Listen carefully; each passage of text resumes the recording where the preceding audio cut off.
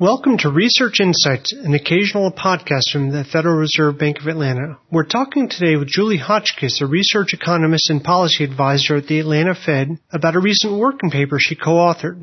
Her research concerned the wage gap between workers with differing degrees of educational attainment.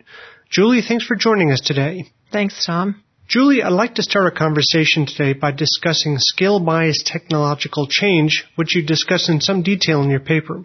What exactly is skill-biased technological change? Well, that's a good question, Tom. Skill-biased technological change, or SBTC, is the term used when referring to technological advances that increase the value of more highly skilled workers or more highly educated workers.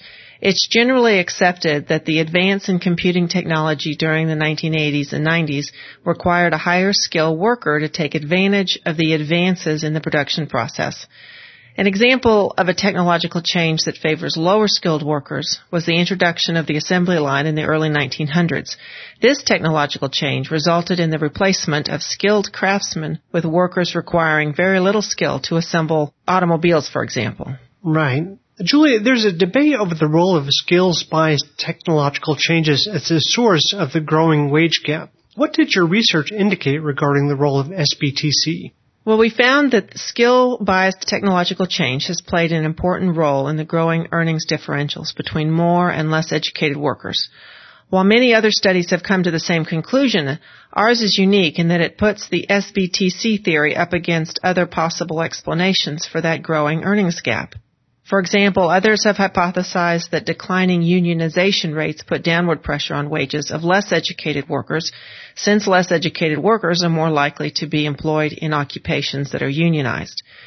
We found that declining rates of unionization did put downward pressure on wages of workers with little education, but it was really just a drop in the bucket, and its influence was swamped by the impact of SBTC.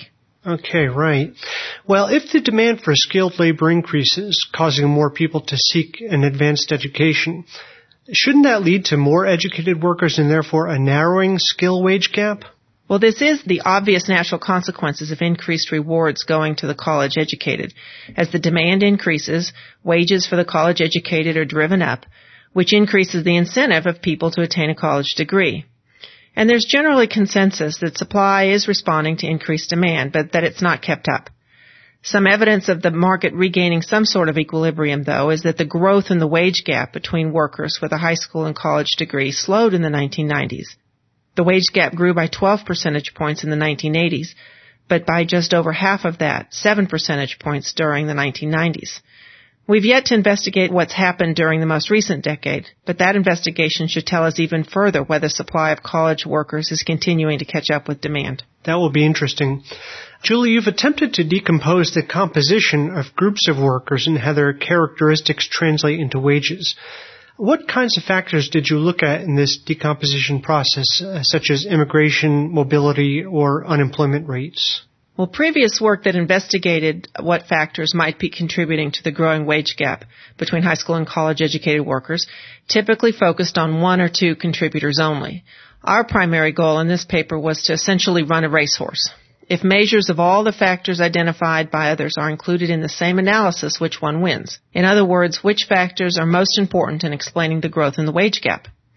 Some of the factors that we included in this analysis, in addition to changes in technological investments and usage, included the increased immigration of low-skilled workers and decreasing rates of unionization, which I just mentioned, both of which can be expected to put downward pressure on the wages of high school graduates.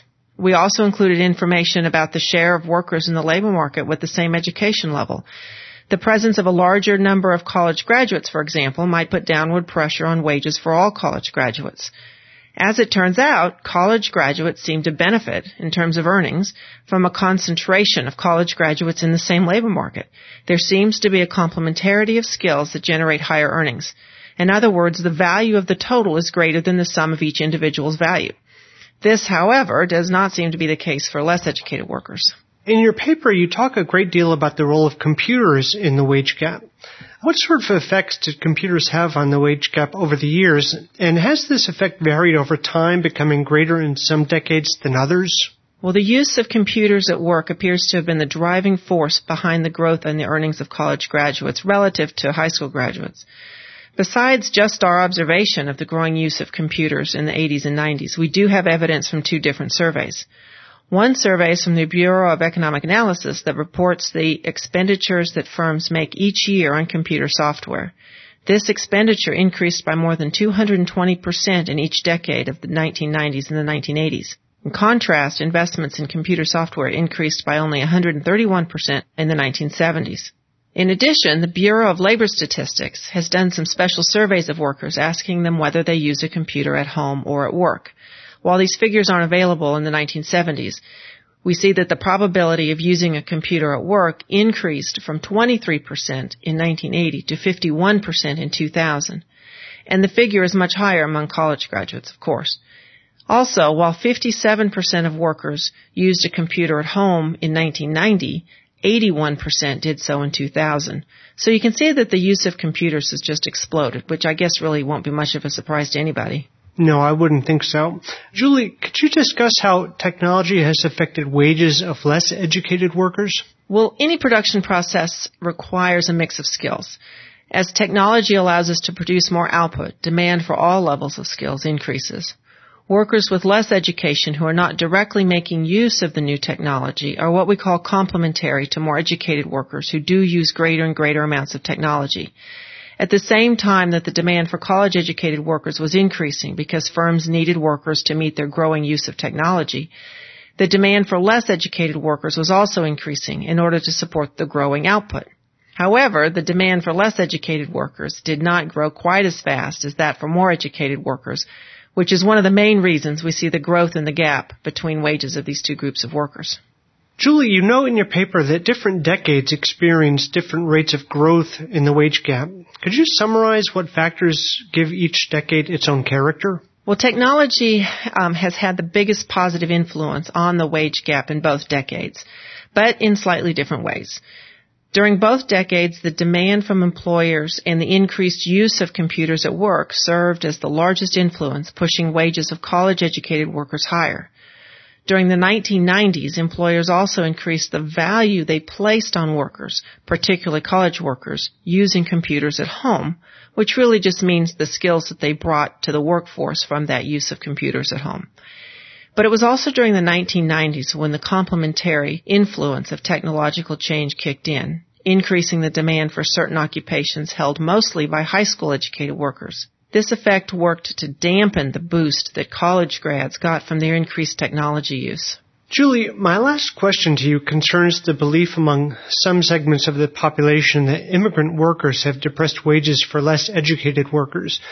Did your research find immigrant labor to have much of an effect on the wage gap? You're right, Tom. Much of the concern in recent years, at least before the most recent recession, has been related to the growth in undocumented immigrants, the majority of whom arrive with very little education. In fact, the number of undocumented immigrants in the U.S. increased by roughly 140% during the 1990s and by an additional 40% since 2000. This increased supply is expected to put downward pressure on the wages of all low-skilled workers, which would have the impact of increasing the wage gap. We found, however, that compared to the other influences on the wage gap, immigration of low-skilled workers contributed very little, an impact less than 2% of the size of the impact of technology, for example. Julie, thanks so much for talking with us today. You're welcome, Tom. It's my pleasure. Again, we've been speaking with Julie Hotchkiss of the Atlanta Fed's Research Department. This concludes our Research Insights podcast on the education wage gap. Thanks for listening, and please return for more podcasts. If you have comments, please email us at podcast@frbatlanta.org.